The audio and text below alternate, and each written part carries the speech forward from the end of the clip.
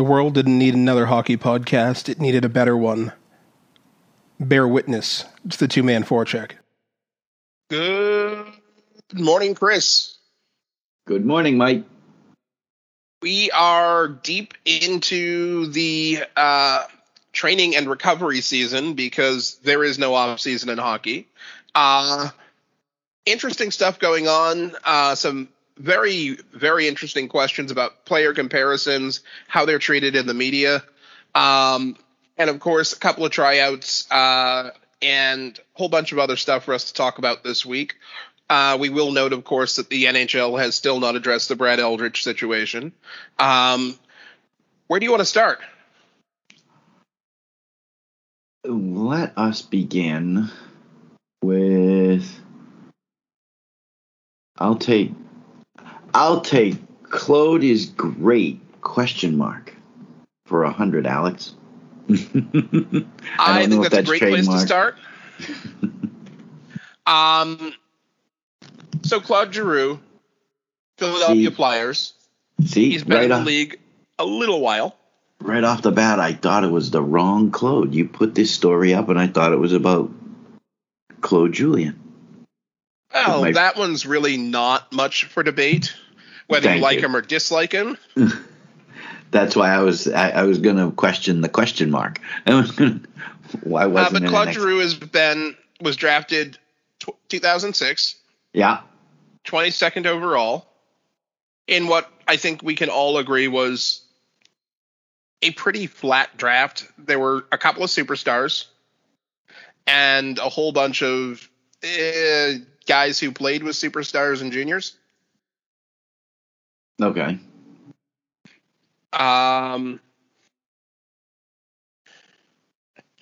Just as a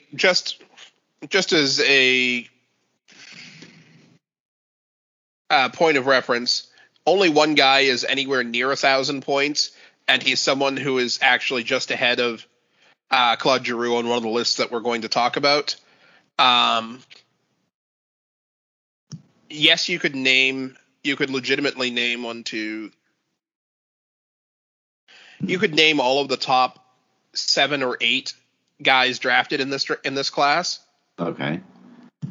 At least as far as points go. The rest, I mean, just a hint, Jesse Dioensu was in this draft. Corey Emerton was in this draft.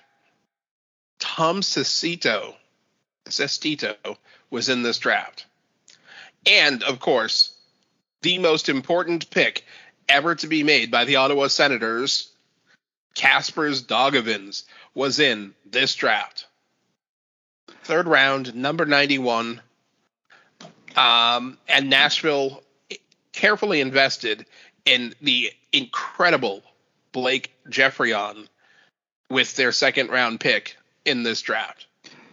Yes, but there were some other notables picked in this draft, and some would say picked in the wrong order because some guy named Milan Lucic was taken 50th overall, and then some other guy named, I don't know, this Marchand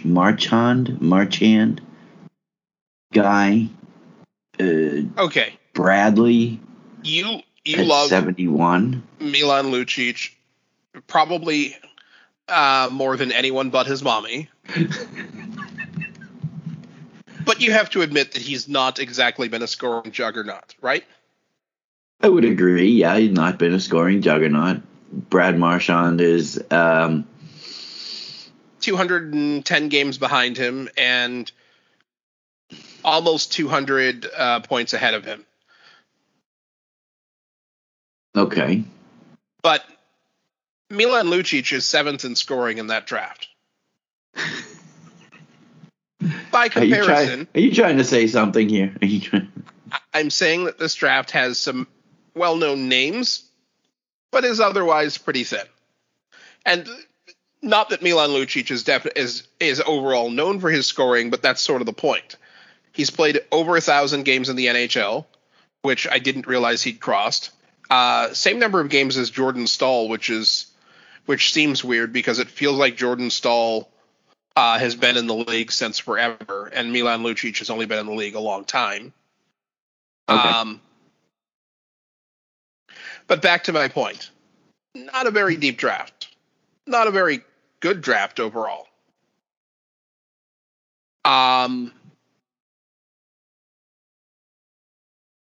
So Claude Giroux is now 33 years old, 5'11", 185 pounds. You can legitimately call him a playoff performer. Just eyeballing the numbers, it looks like with 73 points in 85 playoff games, that's a better points per game number, or at least appears to be, than the 858 and 943 in the regular season.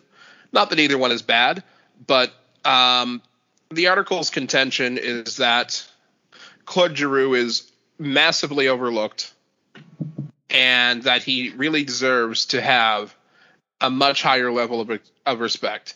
This was put out. Why is he massively overlooked? Has anybody answered that question? That is actually, I do have an answer for that question, but I'm curious as to your thoughts first. On whether I think he's massively overlooked, I think in the grand scheme of things, he is, just because he plays on a team where the image is kind of like here in Boston, big, mean, tough.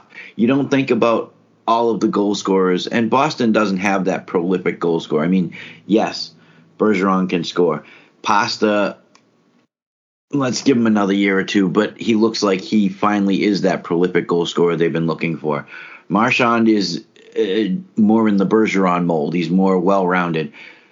And when you get nominated for awards, you get attention. Bergeron, nominated 9 times for a Selke. Marchand should... I almost put Marchand in the same category as Giroux, because they're not getting the respect that they deserve around the league. They get it in their own town. I think with Marchand, there's a couple of other reasons, but keep going. You're actually right in the area I'm going to start talking about. I think they get it in their own town, but I think with Giroux, it's a lack of... What's he been nominated for awards-wise? And there you have it. He is not the best at anything. You talk about Patrice Bergeron, you're talking about the best two-way forward in the league. You talk about Alex Ovechkin, you're talking about the best goal scorer in league history. You talk about Brad Marchand, in addition to being the best agitator of the last decade. He's a phenomenal player. He skates well. He passes well. He scores sometimes seemingly at will, and he scores a variety of different goals. Patrick Kane, there are people who can't even see his shot release in slow-mo replay. His shot release is that good. Connor McDavid, Nathan McKinnon. How long did it take to figure out Kane actually scored in that playoff game? Well, probably 5 minutes after he figured it out. Kane knew he scored.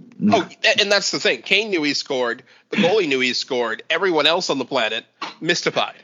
Yes. But I mean, you run through the list, and at some point, every player on this list that they posted of the top 5 or top goal scorers, top points producers of the last 5 years. And I would really like to go through this list again, because I think there's at least, it looks off to me, but whatever. We'll run with the list. Mm-hmm. I mean, Brad Marchand is third. Connor McDavid is not surprisingly first. Blake Wheeler, who is another guy who gets zero attention for what he does, who is, by the way, in the last 5 years, more than a point per game. This is over the last 5 seasons. 5 seasons, yeah. Okay. Mitch Marner, who has more points per game than his better-known line mate and... No, that's... According to this, Matthews 334 games, 351 points. Okay, more points. I'm sorry, more points. Marner 355, 358. Austin Matthews per game is slightly higher than Marner. I still and will always make the argument that Marner is a better player than Matthews, but I know I'm in the minority there. John Tavares, I think John Tavares and Claude Giroux might as well be the same person in a lot of respects. Yes. You look at their points totals, they both have played on teams that were good to really bad. They still produce numbers even in the bad years. They both played on teams that didn't make extensive playoff appearances. Tavares with the Islanders all those years. Yep. Giroux with the Flyers for a lot, and even if they did make playoff appearances, I'm guessing they were only first round exits. I know there was the 1 year that they came back at 3-0, and we don't talk about that here in Boston, or we try not to anyway. But both of them, good players on bad teams, and does that affect their invisibility? Oh, absolutely. I mean, let's face it. You and I and millions of other people got to see Ray Bourque, the best defenseman for my money, not get more Norris trophies, despite the fact that he was on a really thin defense for a lot of his career and fairly thin teams overall, that he still dragged kicking and screaming into the playoffs almost single-handedly on a number of occasions. Yes. To me, he probably deserved at least 2 or 3 more Norris trophies. You could definitely make the absolute same case for Zdeno Chara. You could make the case for Shea Weber in Nashville because that team had no offense, like nothing at forward. I appreciate you saying that. There are just some guys who, for whatever reason, they don't get the recognition. And that's without actually being legitimately the best or arguably in the top 5. I mean, the argument is that, yes, Claude Giroux is way down on this list in 19th. But how visible is the guy in third? And I bring it up because it's the name that I mentioned a few minutes ago. And I did say that there were things that detracted. There were other factors there. Despite the fact that Brad has been pretty well behaved for the last 2 years, 2.5 years.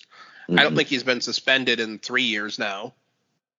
He still has the reputation of being that shift disturber and that agitator, which he's still good at. He's just a little bit more verbal and a little less physical.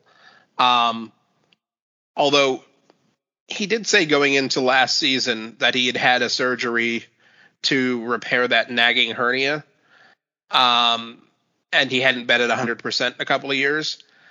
I kind of wonder if coming into another season at 100% or close to it is going to rejuvenate some of his aggression. But I think that Brad Marchand's reputation as a troublemaker, pest, whatever you want to call it, whatever you want to label him, keeps a lot of people from paying any attention to the rest of his game. Interesting. Okay. And let's be honest, the guy at number 2 never gets talked about. The guy at number 2 gets my vote for the Evgeny Malkin Award. So, yes, that's the award the two of us put together 10 years ago for the player who's actually the best on their team, but will never be acknowledged as such because someone else gets all of the media. Yes, that would be the guy ahead of him, that Connor McDavid guy. And Evgeny Malkin, many years in Pittsburgh in the shadow of somebody that he, in our opinion, is better than in Sidney Crosby. Still have difficulty saying that. I don't know why. And I don't know. Is that? unlike those two pairings, yes, Claude Giroux is just invisible. And how much more visible is he going to be now that Voracek is gone? Is it going to get depends worse? On whether they can do anything useful or not. I was going to say, is it going to get worse for him because Voracek has gone back to Columbus? It depends on how well him and whoever he ends up playing with, because while you'd by default think it was going to be Cam Atkinson, it might not be. It might be one of their homegrown talents, and I'm not even prepared to speculate today. We can talk about that a little bit next week. Who he should play with, who he will play with, but we won't really get a look at it until late in training camp.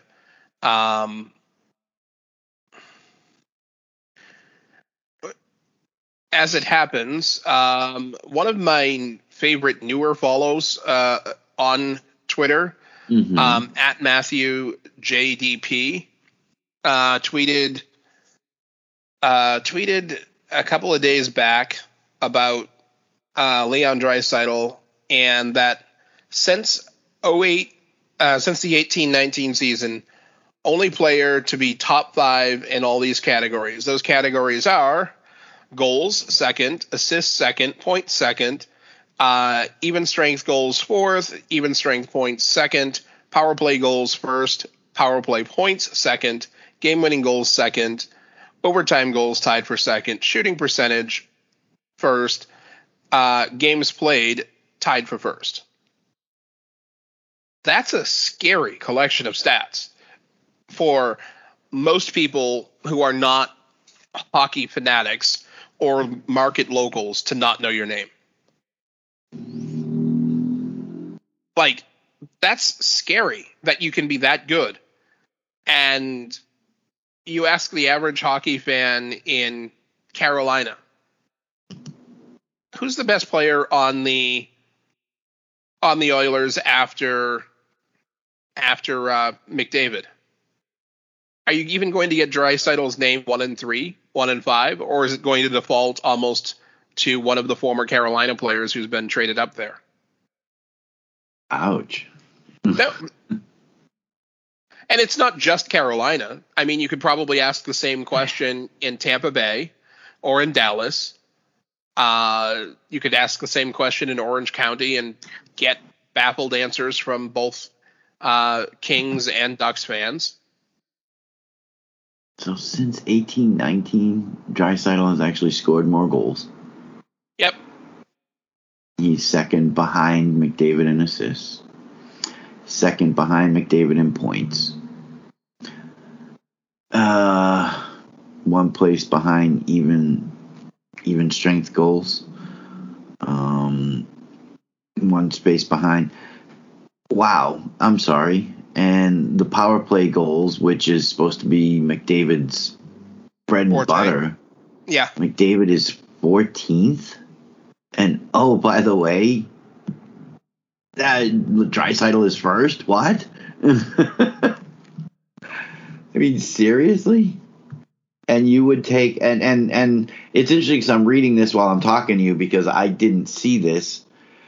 And looking at it, it's like somebody actually said they would prefer to take McDavid and his contract over Draisaitl and his contract. Why? If you look at the production is clearly in the favor of Draisaitl. And yes, okay, working the two of them together, it makes that magic happen, but okay, the other one that came up later, and that one's courtesy of Bruce McCurdy, in reply to Matthew. Mm-hmm. Over that same 3-year span, want to take a guess as to who's number one among forwards in time on ice and adjusted time on ice? Go ahead. Leon Draisaitl? Right in one. Shocking. Shocking.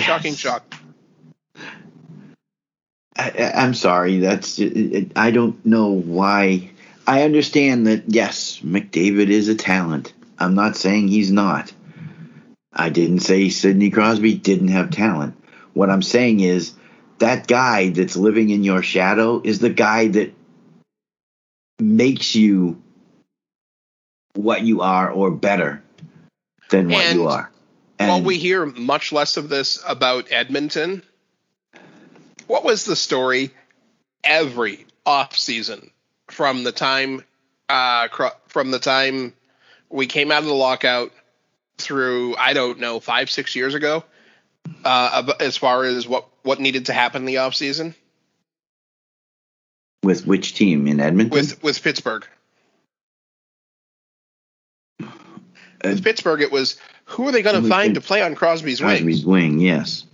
And then, inevitably, 6 weeks into the season, It was whoever they Malkin. went out and got was playing with Malkin because they weren't good enough for Crosby, and Malkin made them into stars. True. Or returned them to star status.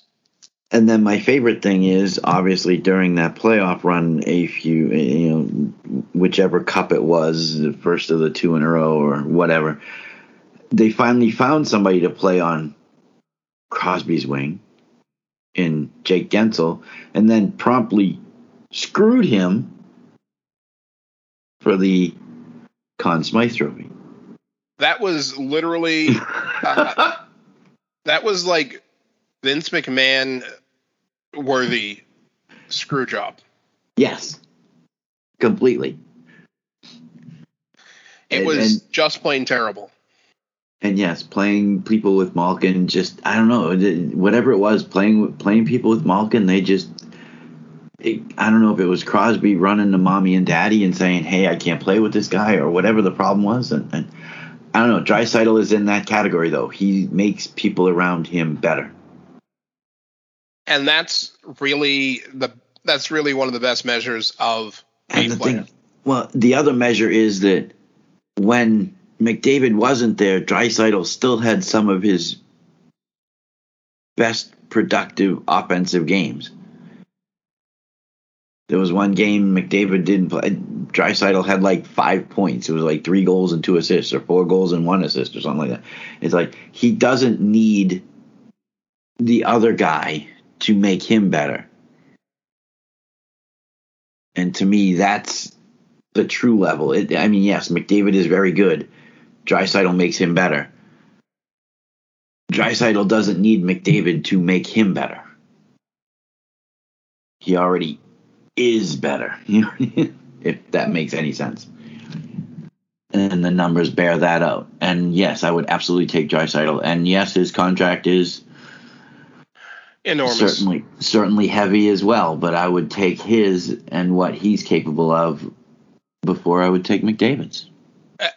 And when you come down to it, that average time on ice is really telling because it means he's been healthy.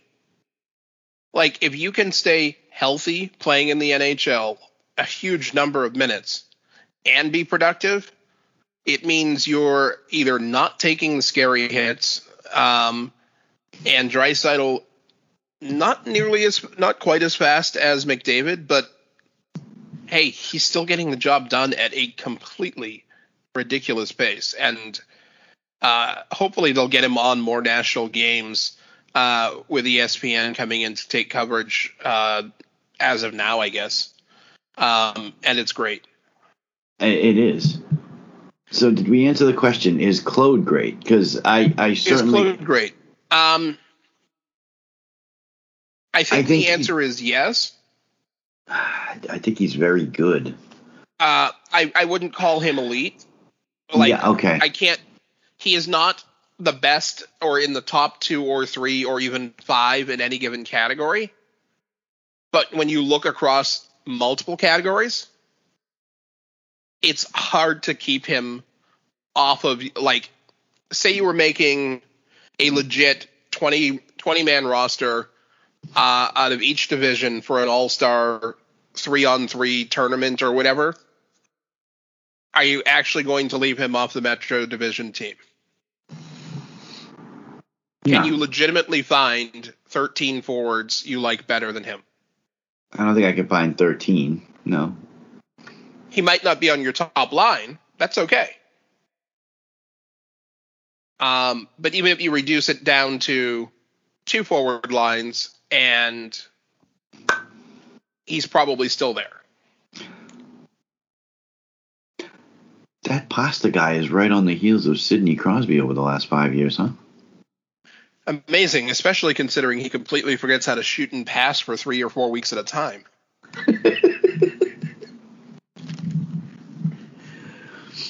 I'm looking at this list and I'm looking at things like Marchand third, some Tampa Bay guy is like sixth, but they let him sit out a whole season, so that affects things too there. So because he's only played in 304 games, but when you miss 56 whole games with a serious injury that somehow allowed you to go on and play in the playoffs like you hadn't missed any time. But details. Yes, exactly. All right, so we got Claude is great but not elite. Draisaitl as underestimated now as Malkin was 10, 12 years ago. We both agree that absolutely he is. Or at least I don't want to speak for you, but I will say that in my opinion, yes, he is. And like I said, he gets the Malkin Award. He is the new Malkin, in my opinion. And Malkin is still Malkin. I mean, he's still down there in Pittsburgh, unfortunately living in a shadow, but he's been struggling. He's been struggling with injuries over the last couple of seasons. And I think that stems from he's had to be the physical guy. I mean, he's a big guy, but he's had to be the physical guy. He's had to go out, and Crosby's not the physical guy. No. Every time Crosby tries to be the physical guy, he misses 2 weeks. Well, there's that too, yeah.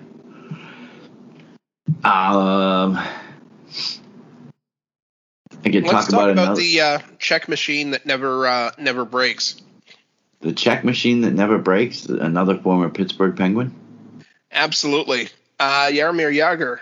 I knew that he was still playing somewhere, and I knew that he owned Kladno. But this is a guy he's 49 years old. He's going to be 50 next February. So he's 49 and a half. Yeah. And he's come out and said that he actually feels obligated to continue playing, mainly because the team that he owns, the Kladno, and I don't know what they're like the Tigers or whatever they might be. Their nickname is, yeah. Yeah. But he feels that if he doesn't keep playing like he's expected to, then the team is going to suffer financially. He took over he took over as majority owner from his dad in 2011. He completed his 33rd professional season and helped it earn promotion from second tier to the Czech Extraliga, which is the top league in the Czech Republic. He's got 33 professional seasons. Yeah, I don't know if I kind of glossed over that. It didn't mean to. 33. Like that's as in the age where you start looking at players and saying, I don't know how much time he has left. He's played that many professional seasons. I mean, he's come out, and the quote here is, he's like, it's not easy anymore, believe me, because mostly during my career, I felt that if I wanted to score a goal, I would score. But suddenly, this doesn't work. At the same time, people still expect it from me, and that's probably the worst feeling, when people think I can, but I know I can't. Plus, I can't even tell them. I just know that I will do my best to help the club. I don't know if anyone can understand my role. I don't even want to be in such a position, but I have no choice. As long as my father breathes, I take the club as my responsibility. He held it for 20 years. As a son, I would be embarrassed if I left.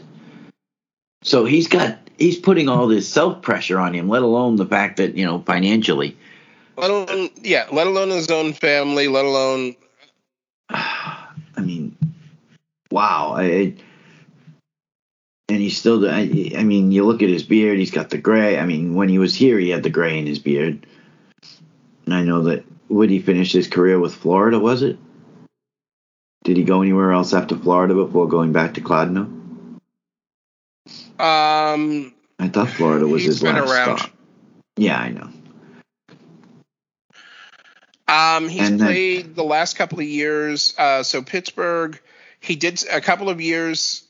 Well, no, since Boston, New Jersey, Florida, Calgary, and then Kladno since 17. Oh, that's right. He went to Calgary for a season. By a season, if you mean 22 games, yes. And apparently Kladno is a popular stop for older players, because there's a quote here from teammate and former NHL forward Tomas Plekanec.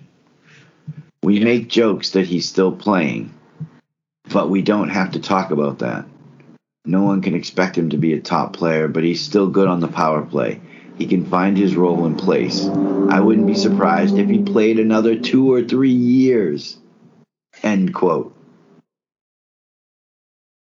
He's going to be turning 50, and Plekanec thinks he's going to play until he's like 53.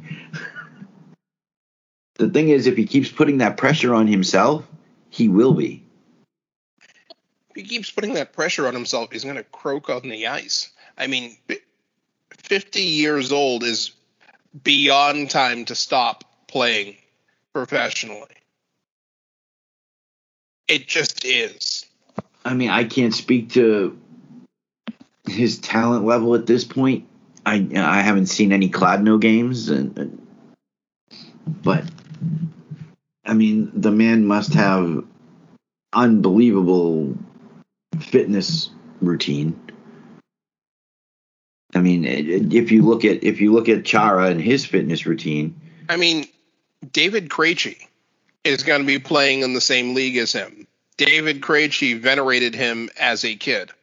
David Krejci has retired from the NHL after a long career.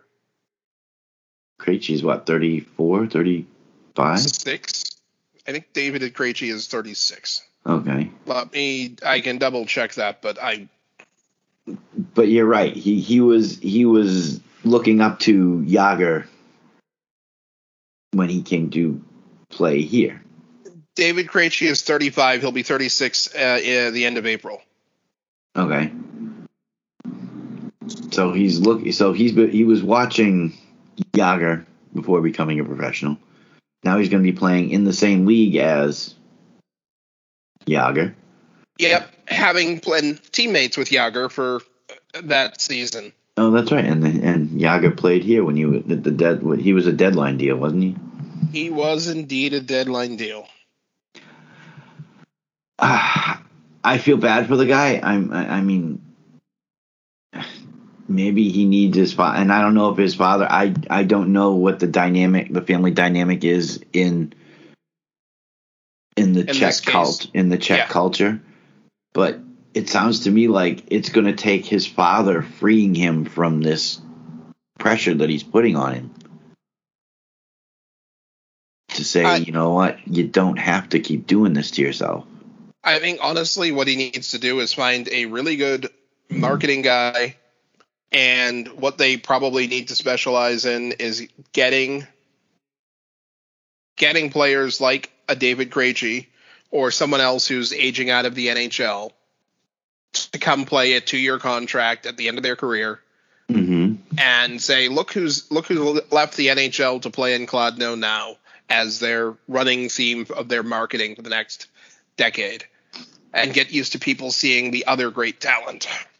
Does Krejci actually have a team that he's going back to, or is he just going back home and then he's going to... No, he signed with HC Olomouc. Okay. And I don't even pretend that that's the right pronunciation. I will attempt to look it up at some point, but that's what it sounds like, or what it looks like to me. I do. I feel for the guy. The fact that he feels, because he holds the financial well-being of the family. Well-being, that's the phrase of the organization too, and the family, and the fact that he feels the pressure because he doesn't want to embarrass the family. That's a lot to put on yourself. So I do wish him well. I imagine that his fitness has got to be through the roof. I mean, the fact that he was playing in the NHL at 45. I mean, he's playing at NHL speed at 45 when he was 45 years old. So he's doing something right. I'm just sort of stunned that we can even have this conversation. Yeah, I'm 49 years old. I play professional hockey. It sounds wrong. I mean, it sounds ridiculous. It is ridiculous. It's blatantly ridiculous. Gordie Howe played until he was 50. In a completely different era. A completely different era, and I also believe that he chose to do it. It wasn't like he was pressured to do it. Not from what I've read, anyway. I didn't know the guy, so I can't speak from experience. But yeah, I to have this conversation just seems odd, I guess. I mean, Zdeno Chara is 44 years old. He'll be 45 in March. Is he actually going to play professional hockey until he's 50? I mean, is he going back home to play? Well, I heard rumors of him signing, somewhere closer to somewhere. Well, St. Louis was actually one of the places I most recently heard a rumor. Oh, wow. At present, Zdeno Chara has 1,608 NHL games, 207 goals, 459 points for, 666 points. If you're superstitious, that's reason enough for him to come back to the league. Just to get and one even more 2,000 point. Penalty minutes. Oh, and to go with that, he has 200 career playoff games with 70 points in them. 200. That's more than 2 extra seasons. Now, I asked this question a couple of weeks back when actually towards the end of the season when Patrick Marleau cracked the top of the list for all-time games played. Yeah. And I will ask it again because I firmly believe that Zdeno Chara might actually sign at least one more contract in the NHL. Is Zdeno Chara going to stick around for that record? Games played? Games played. How close did you say it was?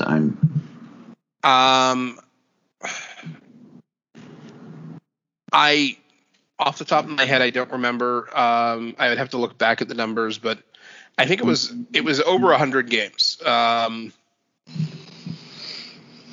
mean, I think is Marleau still playing? I guess is the first question.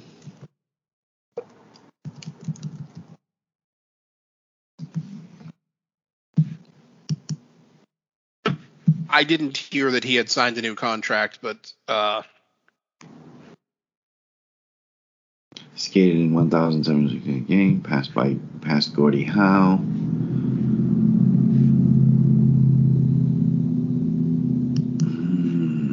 But I don't know if he's. Doug Wilson was non-committal about bringing him back. I don't believe he's currently signed anywhere.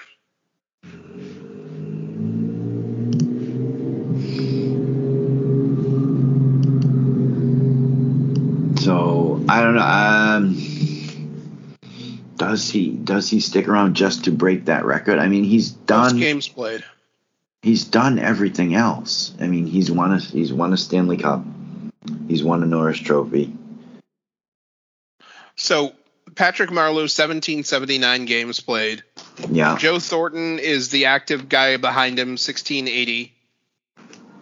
Zdeno Chara is third for active at 1,606. He needs to play 172 more games to pass Marleau, assuming Marleau is done. And especially since Joe actually isn't. And we'll talk about that. That's a little foreshadowing for you. But I don't think he does. He's a family guy. He loves his wife Tatiana. He's got his 2 kids, I believe. I mean, when he talks about he's got like 3 or 4 kids, but yeah. However many. When he talks about making decisions, though, it's always we have a decision to make. He and Tatiana make decisions together. And it's always we when he talks about making decisions. So I don't think he does. I mean, he's done,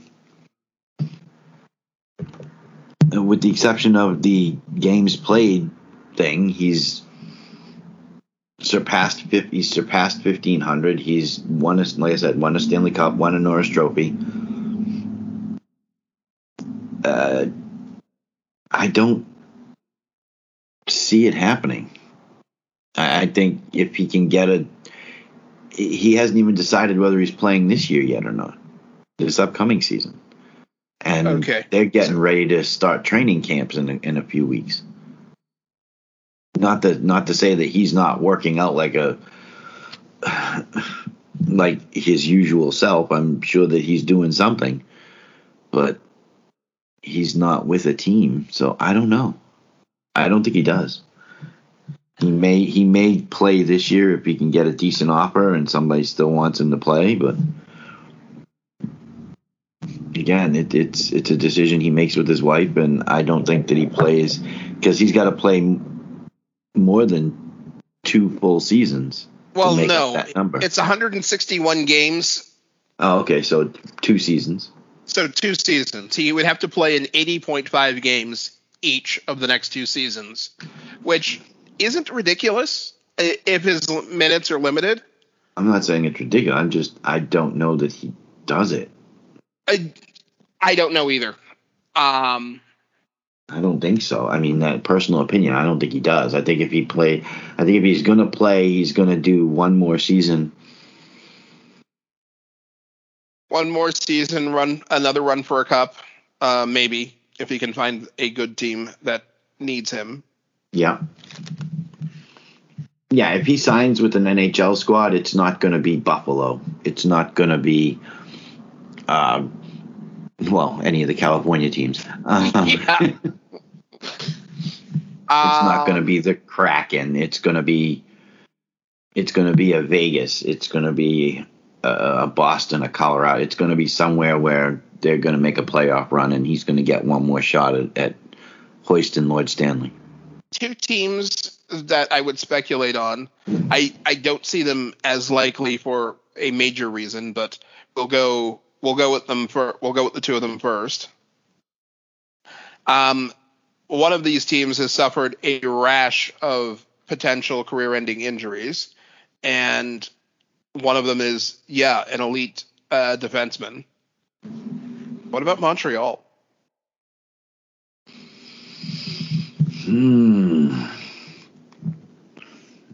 Maiden Stanley Cup. Weber's retiring or retired.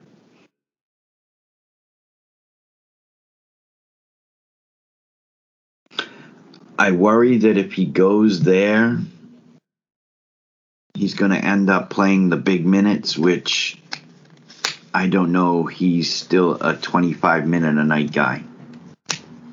I mean, that is part of the issue, and that's why that's well behind the other reasons for him to not go there or be brought in there. And the other one is the other end of the continent. What about Vancouver? No. He tips the scale there a lot. Really? Given how young and thin their defense is, having again, Travis Green. Big minutes then? Travis Green would be a fool not to welcome that on-ice coach, that on-bench voice into the room. I can't argue that, but then again, there are a lot of teams that could use that kind of voice in the room, not just Vancouver. My issue is he goes there. I don't know that that's going to get him his ultimate. I speak like I know what his ultimate end game is, but if the end game is to win another Stanley Cup, I don't think that that's the team to do it with.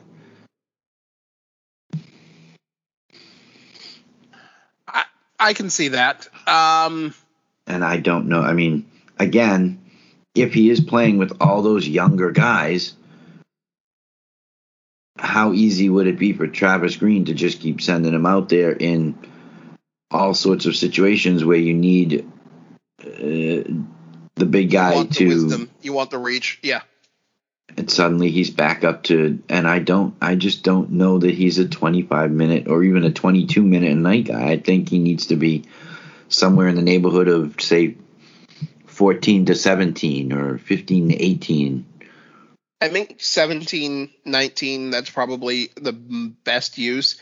Start with all the PK time. Start him, put him on there anytime you're in your own zone in the last 2-3 minutes of the period, and then figure out the rest of his shifts from there. And I think you can get very good mileage out of him. Mm-hmm.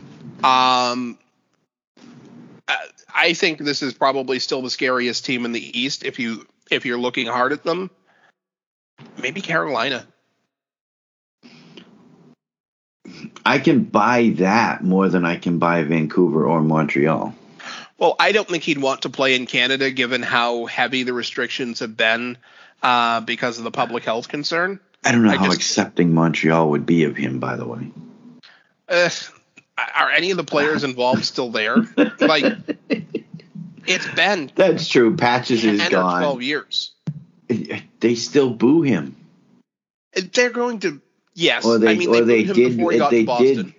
did for as long as... No, but they may have booed him before, but after the Patches hit, it was strong. And up until the time that he left the Bruins, he was still getting booed whenever they played in Montreal. It was glorious. Well, yeah. I don't wish that kind of injury on anybody, but yeah, okay. Another discussion, another time. I just don't know how accepting they'd be. They might. Fans change, I don't know, but I don't know if he'd want to be in Canada. Yeah, all the restrictions and everything else with what's going on. I wouldn't want to play there right now. No.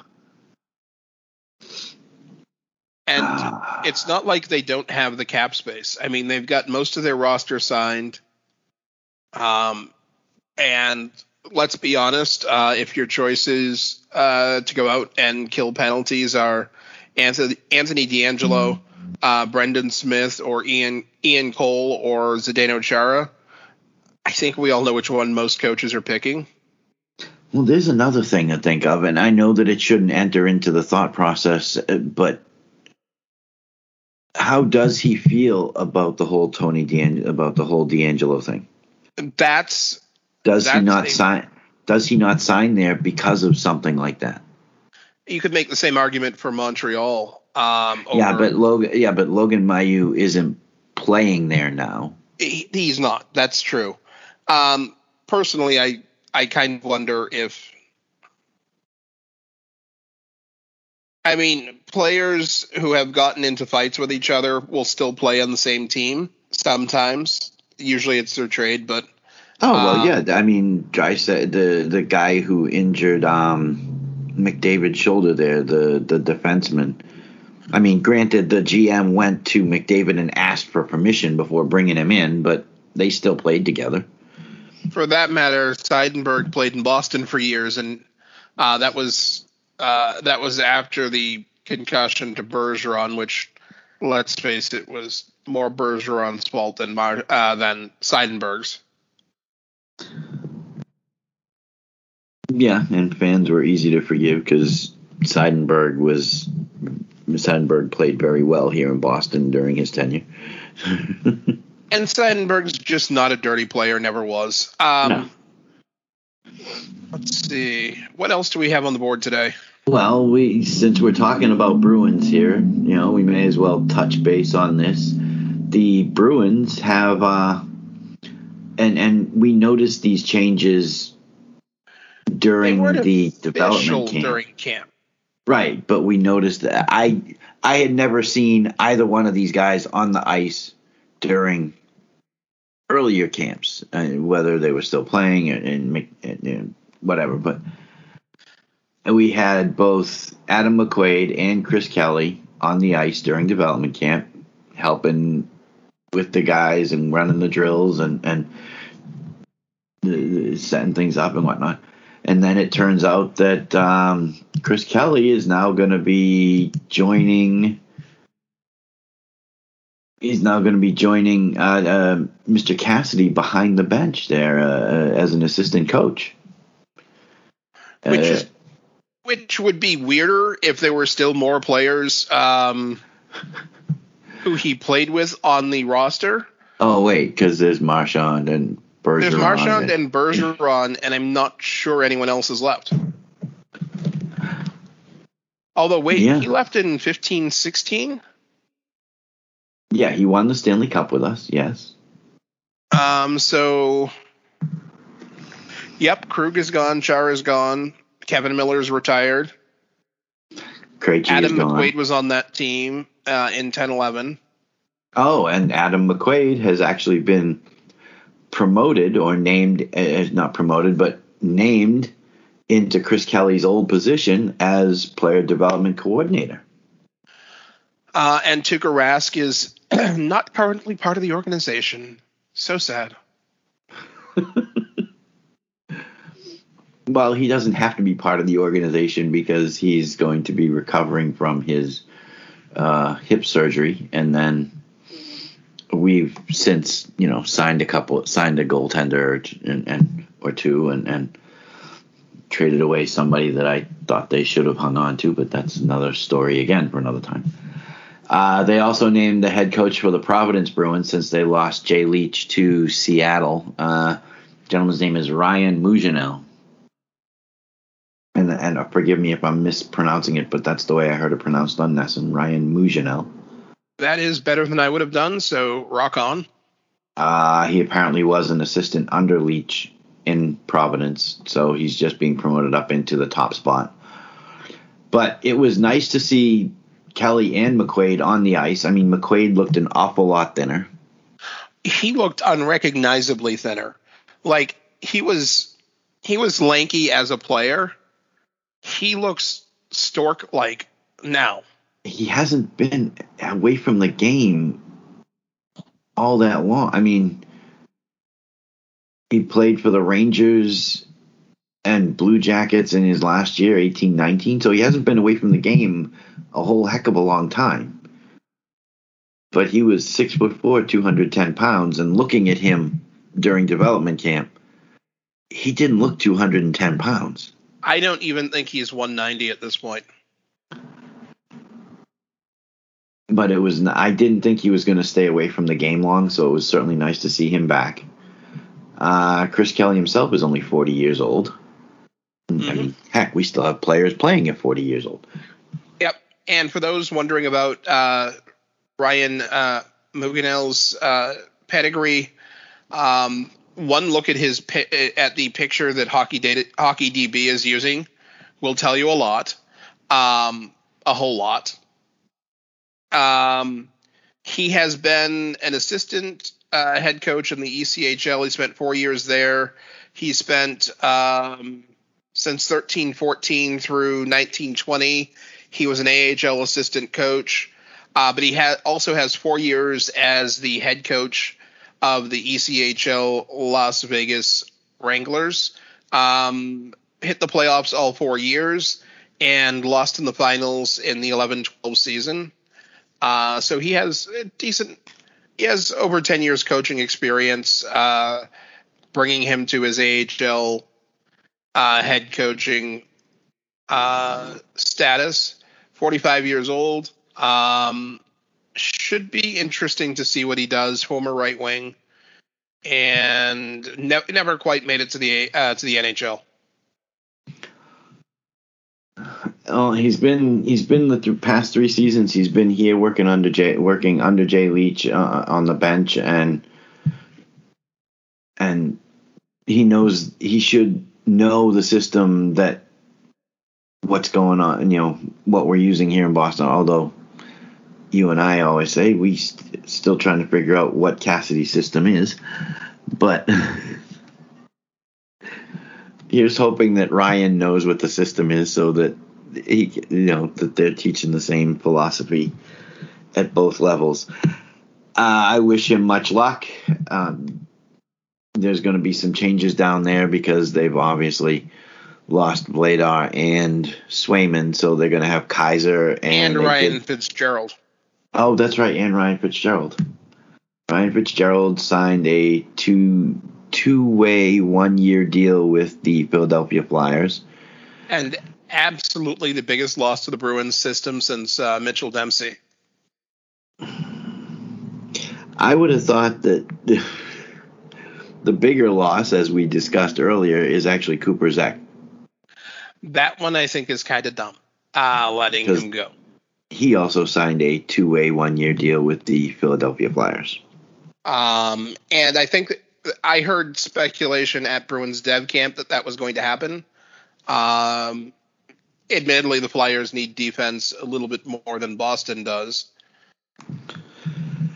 Cooper, actually, I mean, considering he's listed at, I believe it was like, he's tiny, 5'10" and 5'11" at the most, and about 170-ish, 175.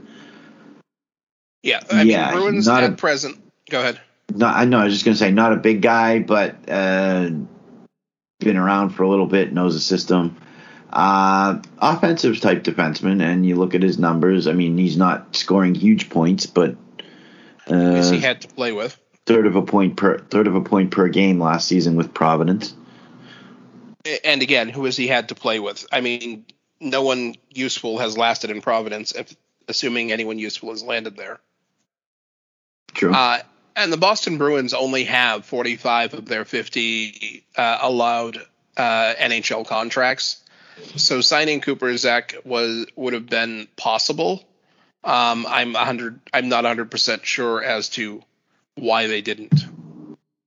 I know that based on this development camp, their clear goal was to get bigger, and yes, and that may have. No, it's not much. It's not hard to get much bigger than Cooper Zek, but what was the average size at development camp? 6'1", 6'2"? No, it was closer to like 6'3". I would have to look. I would have to do some hard numbers, but I know that there were probably 9 players who were 6'4" or taller, and only 4 players under 6 feet. And 1 player, of course, exactly at 6 feet, Andre Gassot, who... Oh, no, I'm sorry, Ty Gallagher was 6 feet. Yes. I mean, it was a big camp this year. There were only, 3 players that were under? There were 3 players under 3 or 4. Parker Ford at 5'9". It was the smallest. Mather Cooperud at 5'11". There was somebody else at 5'11", I believe. Ben Myers and Quinn Olson were both at 5'11", and that's it. That's literally it. Wow. Tiny. Stejkal, one of the goaltending prospects, he's 6'4". Brandon Scanlon, who Kirk Ludecki of New England Hockey Journal really liked, 6'4". Keith Petruzzelli, 6'5", goaltending prospect they brought in. I wasn't hugely moved by him. Ryan Mast, one of this year's draft picks, 6'4". Yeah. Anton Malmstrom, he was a invite, 6'4". Mason Lohrei, 6'4". Curtis Hall, 6'4". JD Greenway, who they signed to that 2-year NHL deal, 6'5". Mentioned Gassot at 6'4", and then there's a bunch of other guys at 6'3", 6'2". Do we see a common thread here? No, not Okay. not in any way. Not at all. Okay, just checking. Yeah. And- If you see one, you're just making it up out of whole cloth. Yes. Now, you mentioned the goalie situation in Providence this year. I did, because they're going to end up with like Callum Booth and Kyle Kaiser, and That's really interesting because the Bruins, at least according to Cap Friendly, still don't have a number 2 goaltender. And okay. I think the question of how many games they're going to allow Ullmark to play, assuming he wins the number 1, which most likely he will. He's 28. He's got more NHL experience than everyone else in the system put together. I like Linus. I know. I know you do. Everyone else knows you do. Well, if you look at his numbers on a bad team, what's not to like? We are all aware of how you feel. What's not to like? That's all I have to say. So my not quite Moonbat speculation. Oh, I forgot about Troy Grosnick. Is that if assuming all of the goalie prospects and signees make it through camp healthy, Yeah. that we might see Grosnick start the season in the number 2 slot. Interesting. He's got NHL experience, very little, Two whole games. very little of it, yes, but he's got NHL experience. He's not, and the numbers for his NHL games are pretty solid. I think it's actually 4 NHL games, but yeah, I'm not sure how many he actually ended up playing. I know that they made a big deal about the first time he appeared for LA, because both Cal Peterson and Quick were both hurt. Peterson not so bad that he couldn't play, but he served as the backup. They brought up Grosnick, and they made a big deal of how it was like 10 years between starts for him or something. Some crazy, huge number of years between starts. Not quite 10 years, but yes. So he played 2 games for the San Jose Sharks in the 14-15 season. Mm-hmm. He played 2 games for the LA Kings in the 2021 season. Oh, 5 years of it. .933 save percentage between the two of them. And let's remember, the Kings were a terrible team last year. Mm-hmm. And he still finished those 2 games with a .922 save percentage. And I'm not saying he's not a decent goaltender. You look at his save percentages over his career, and there have been a couple of. He had a .948 for that San Jose team in 2 games. Still came out of nowhere. By comparison, Alex Stalock, who played the next least number of games, played 22, and he had a .902 save percentage. Mm-hmm. But why do I think he might be the best, or end up at least starting the season as the number 2? Because I think they want to rotate Swayman, Callum, and Kaiser through Providence and through Maine, and get both of them or all 3 of them as many starts as they can manage. If you're going to give Ullmark 55, 57 starts here in Boston, not a lot of starts for whoever's backing it up. I don't know that they're going to go. I don't know they're going to go backwards. They're still going to try and split the starts like they were doing with Yarrow and Tuga. Whether it's 1.5 to 1 or whatever the formula is, if there is one. But yeah, could you see a 50 to 32 ratio, or 47 to 37 ratio, or 47 30, whatever? Math, not good today. Math not working this morning. I don't know why. No mathing today. We'll just skip it. Sure, it works for me. I I think that it makes sense to do. I think it makes sense to have Grosnick as that number 2. You still haven't answered, and I know you and I have answered this question, but the Bruins still have not answered this question of what do you do with Tuukka Rask? Give him a nice watch and send him on his way. Okay, as I said, you and I have an answer to this question. The Bruins, however, have not answered it, and I don't know that they're ready to let him walk down the street. Well, let's put it this way. They get attached to their wubbies. Let's put it this way. What is the risk in very, very politely saying, we don't have a home for you right now? He's not going to go sign in Montreal and play there and embarrass you. He's already come out and stated that he didn't want to play anywhere else except Boston. Assuming you take that at face value. I'm not 100% sure I do. I don't know if I do either. Somehow contracts and dollars and dollars can speak loudly. And, hey, let's say that they have an actual real injury to Vasilevsky in Tampa Bay. And Tampa Bay calls him up and says, hey, look, we need a goaltender. Can you come in and play the last 12 games of the season and the postseason or pay Brian Elliott?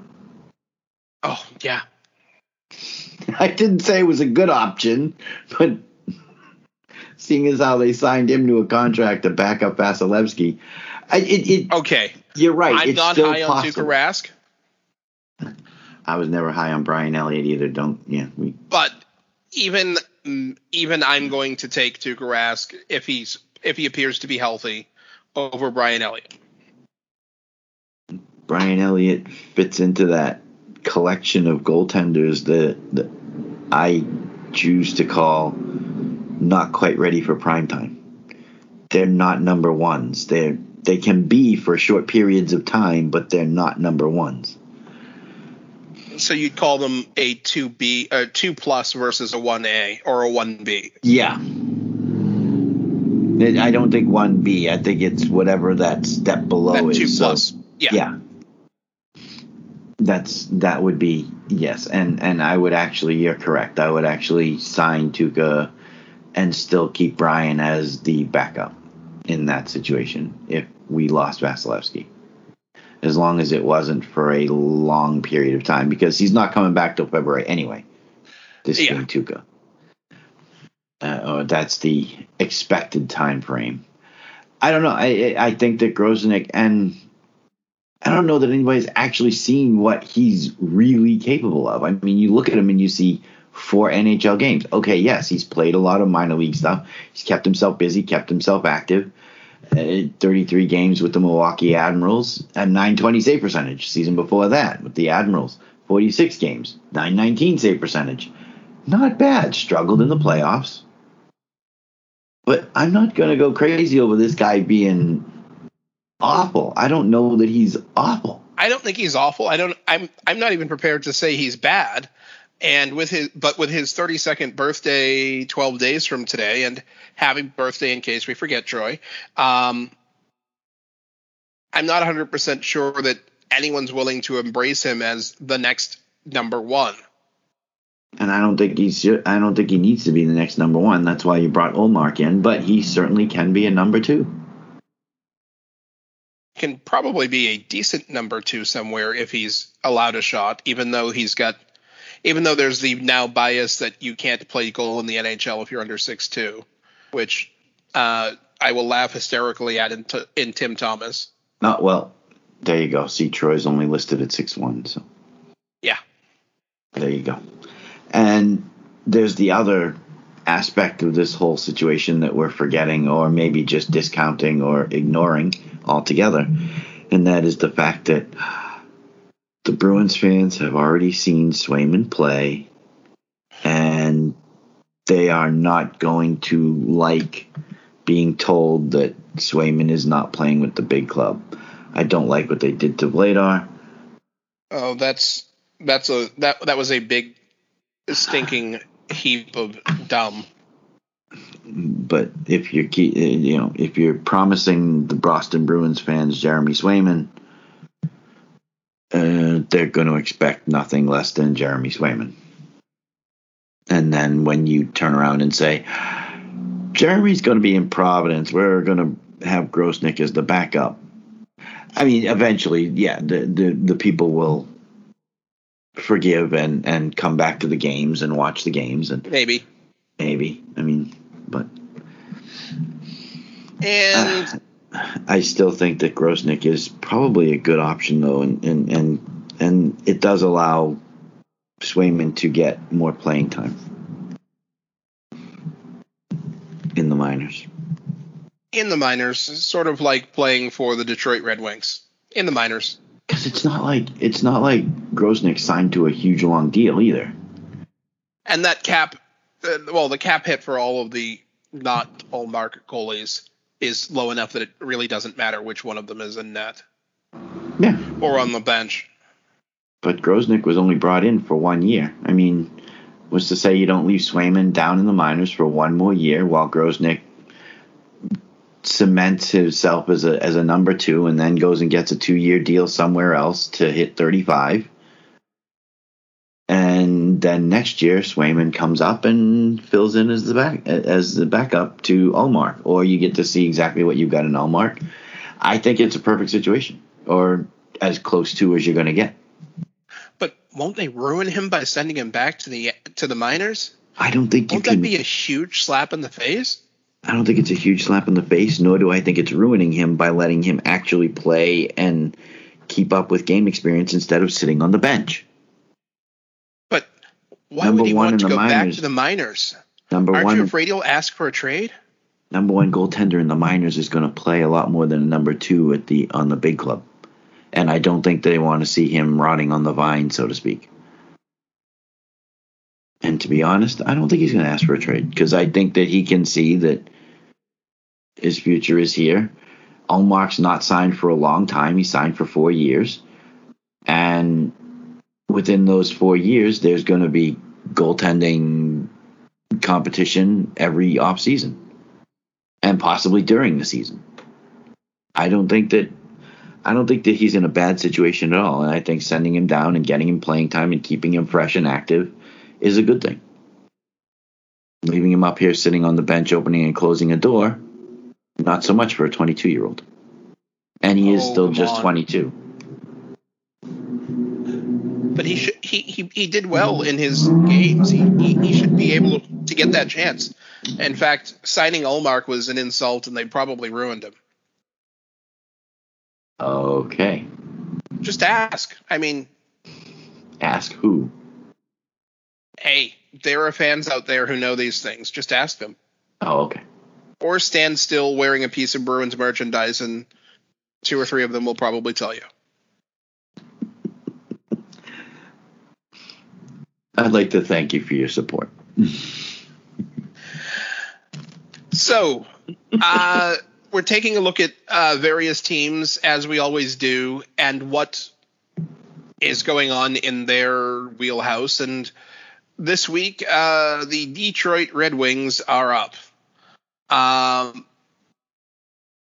Chris Giles of Octopus Thrower posted a story, 5 best transactions since 2016.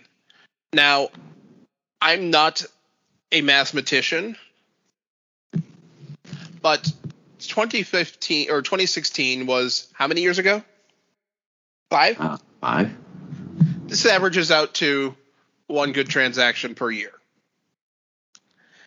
Is that a ringing endorsement of a franchise? No.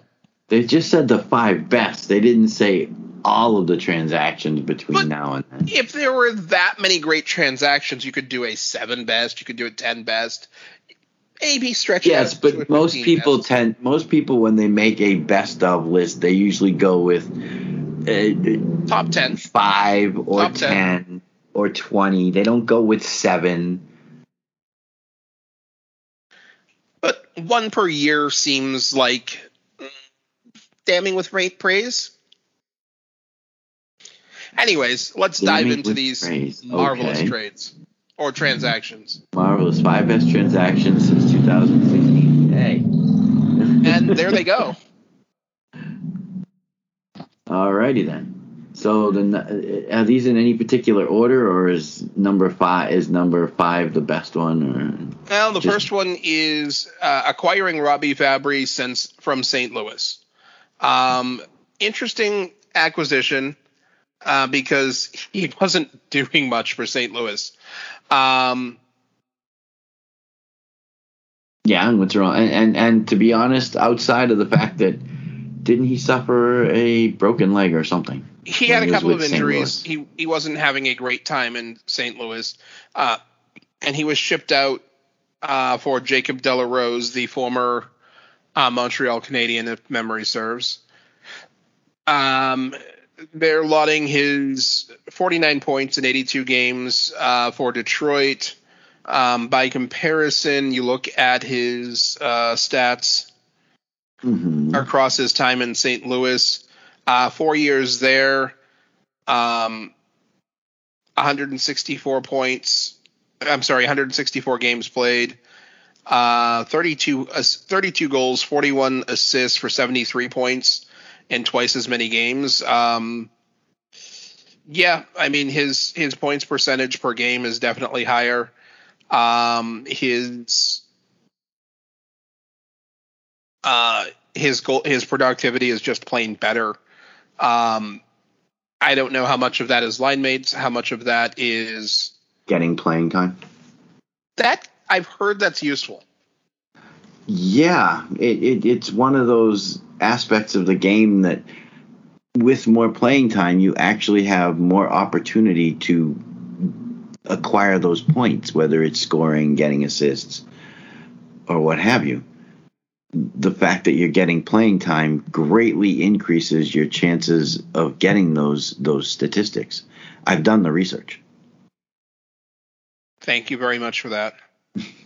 Now, the fact that he's played with Tyler Bertuzzi, I mean, he's known. I mean, he played 3 years at Guelph with not only Tyler Bertuzzi, but now their most recent acquisition of Pius Suter from Chicago. Yep. So he's got teammates around him that he's familiar with, whether he's played on their line, as you said. And the familiarity, I mean, comfort level is important. The more comfortable you are, the more free flowing you're going to be. The easier things are going to come, as it's believed anyway. So I think it's a good situation. I think so. I can live with that. Next one up is Thomas Tatar to the Vegas Golden Knights. They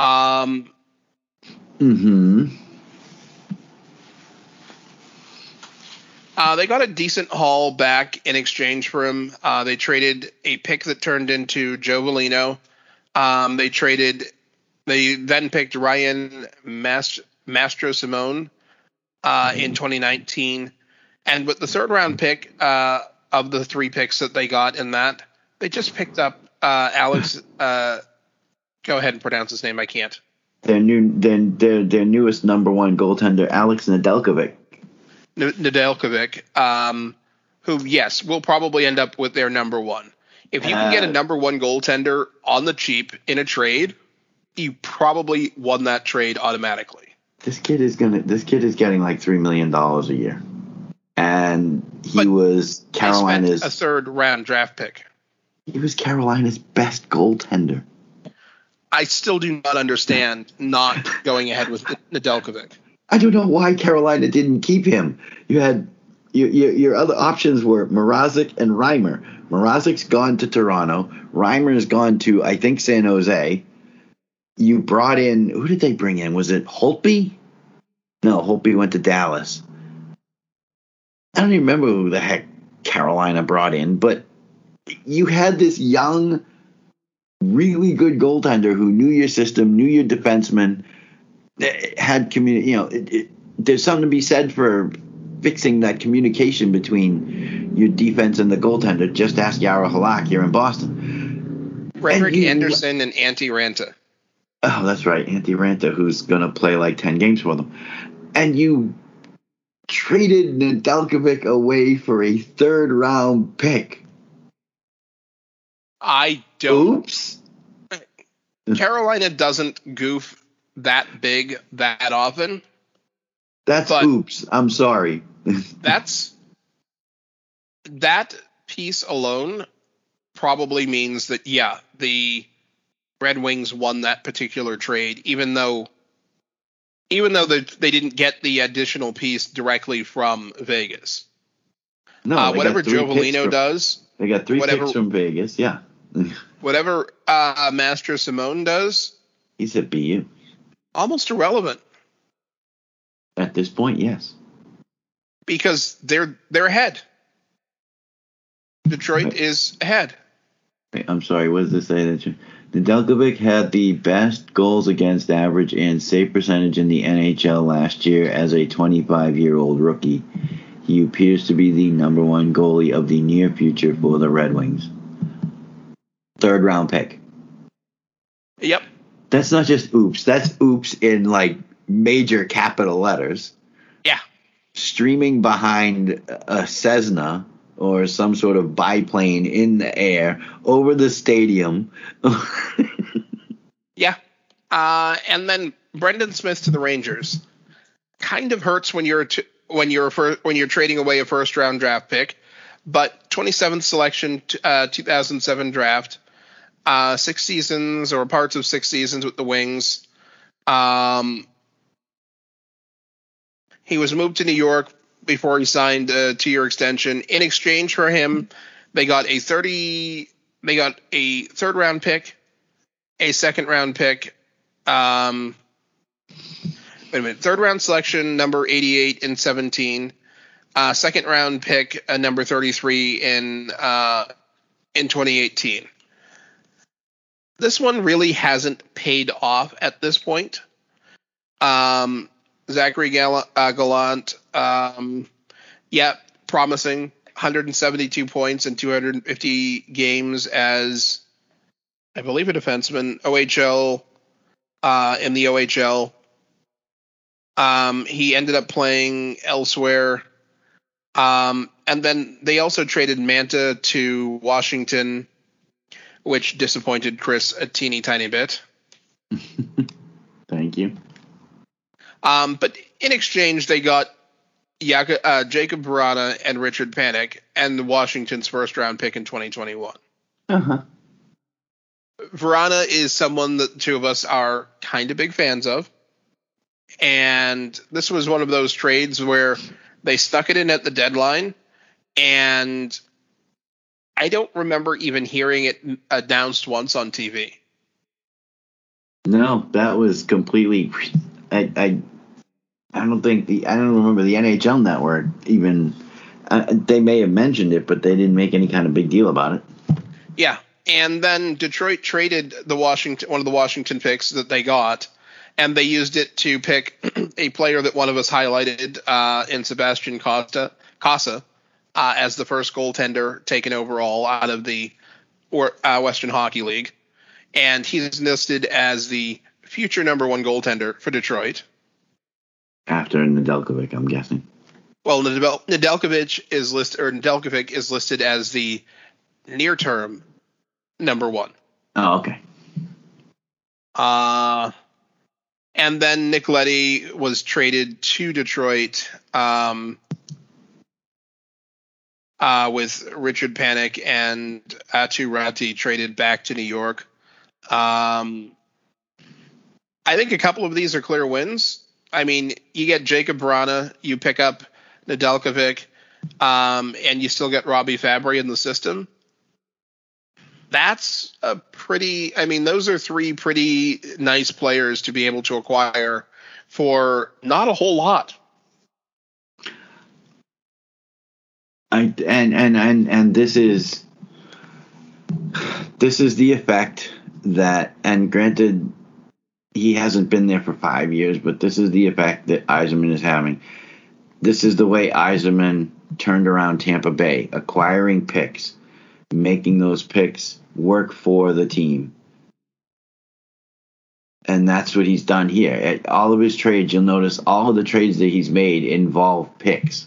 It's not just players or prospects.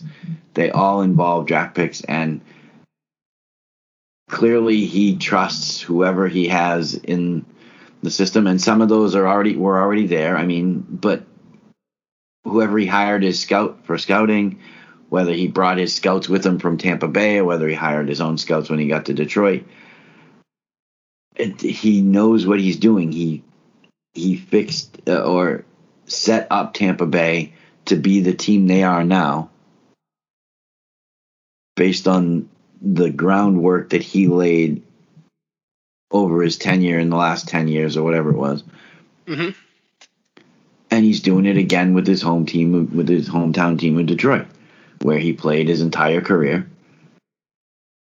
And as I said a couple of years ago, it's not going to happen overnight. It's going to take him a little bit of time. And yes, they've had to suffer as being one of the worst teams in the NHL, one of the bottom dwellers, and these things are going to start paying off. You're bringing in an Nedeljkovic. The young guys that were drafted 3-4 years ago are going to start making their appearances. Moritz Seider is going to be coming over. They're going to have all that young talent. You do need a little bit. You've still got, whether you like him or not, Dylan Larkin's still there. They re-signed Tyler Bertuzzi. Not happy that they got rid of Dennis Cholowski. All I can imagine is that I still find that one baffling. All I can imagine is that there's something in the system that Yzerman sees that he was willing to let Cholowski go. I like Dennis Cholowski, but we can't have everything we want. I do believe that Yzerman is setting this team up for another period of success, and they're just it's just a matter of patience. I mean, he hasn't got rid of Jeff Blashill, and one of the things that every year somebody always says, Jeff Blashill's on the hot seat.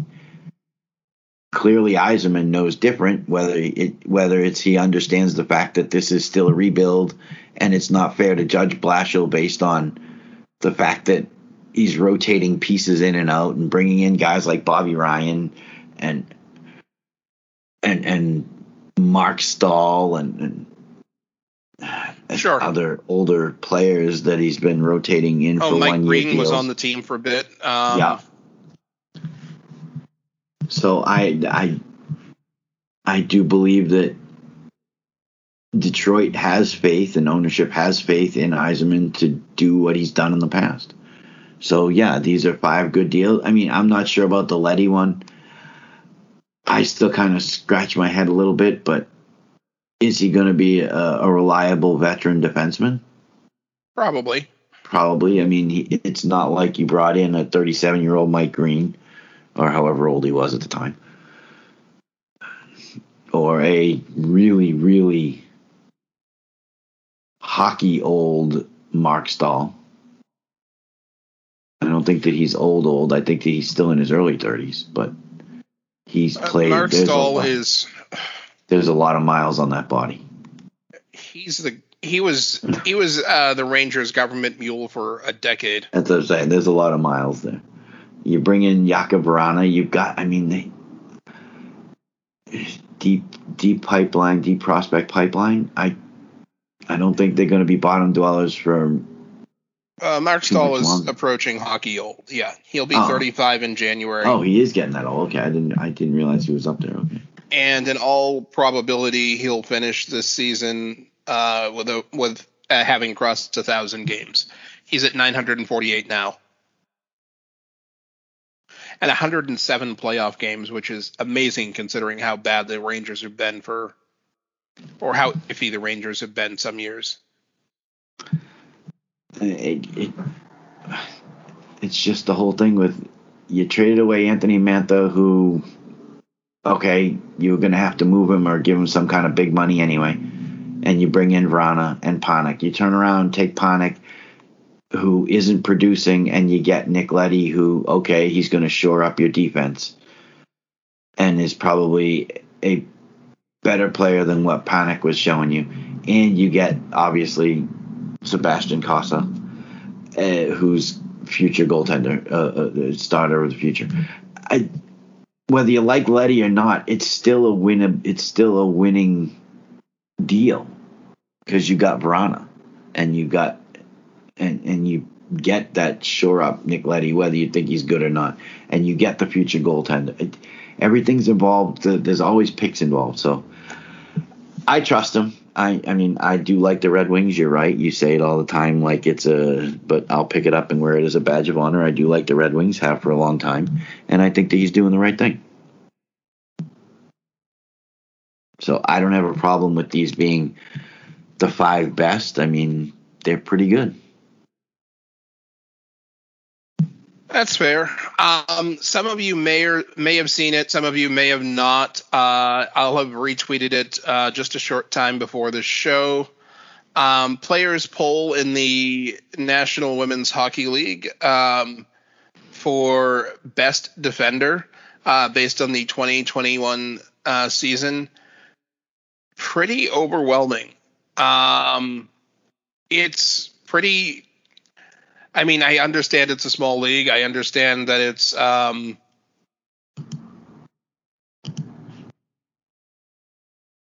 but to see effectively 50% of the vote go to one player is that's pretty. That's still pretty telling right there. That's not only telling; it's like shocking. I mean, I doubt that even the votes for Crosby in his prime as the best forward or best player in the league were that high. And that player was, of course, Kelly Frampton of the Boston Pride. 2 of her teammates did get votes, Lauren Kelly and Taylor Turnquist.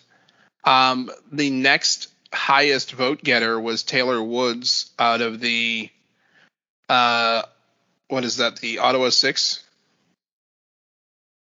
Yeah. Yes. I like seeing the results of these polls. If nothing else, for Toronto fans 6. who... I'm sorry? Toronto 6, my apologies. Toronto 6, yeah.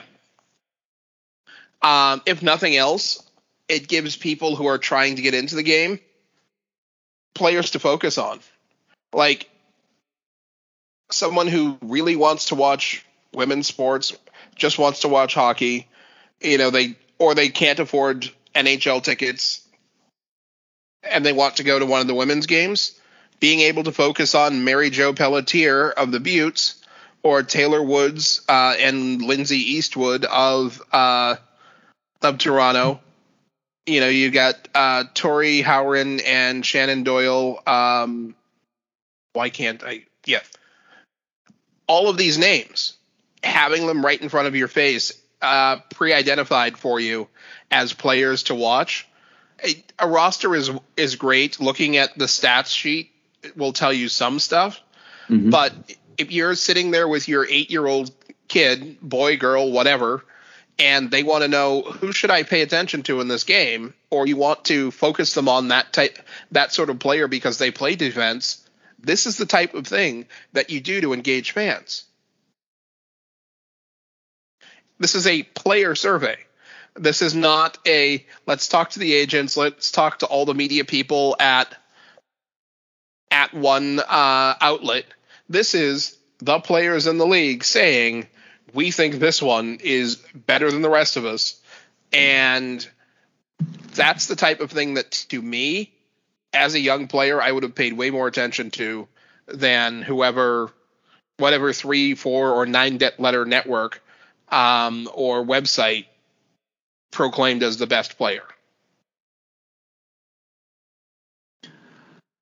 Oh, by the way, if you didn't actually get to see the championship game, the Isobel Cup, any of the Isobel Cup playoffs for the women,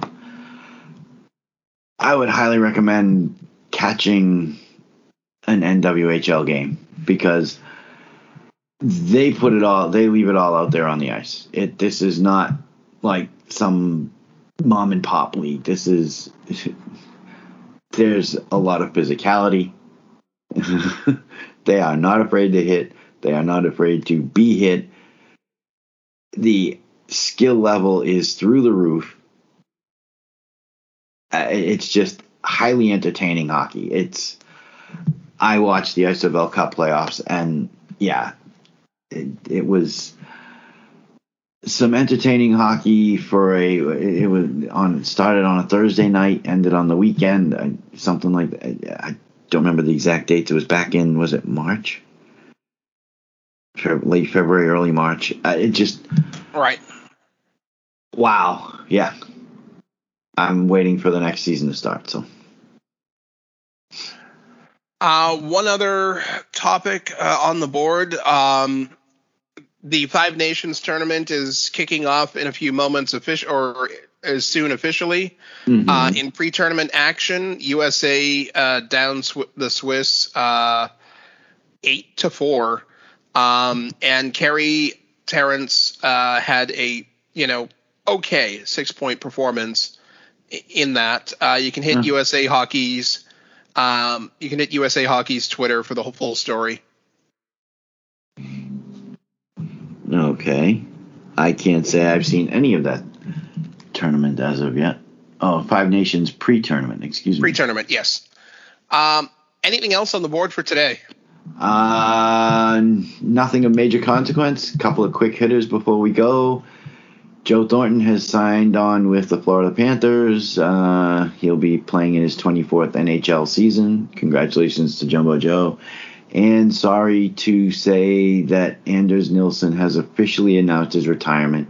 He hasn't played since 2018-19 season due to symptoms of post-concussion. And he finally has called it a career. He hasn't played on...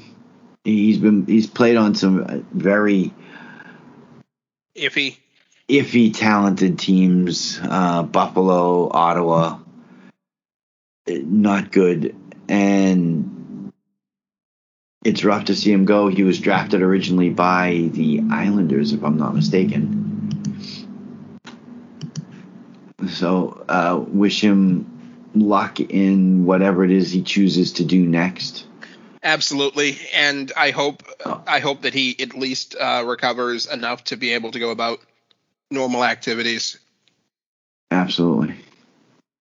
And good luck to Joe in Florida. Still seems weird not to see you in a San Jose uniform, even though you were first seen in a Bruins jersey. But let's see what good things happen to you. And that, I believe, is where we leave you. Good show this week. Ladies and gentlemen, always hit us up for the mailbag. And we'll answer questions on Twitter or drop them into the show. Have a great week, and we'll be back soon.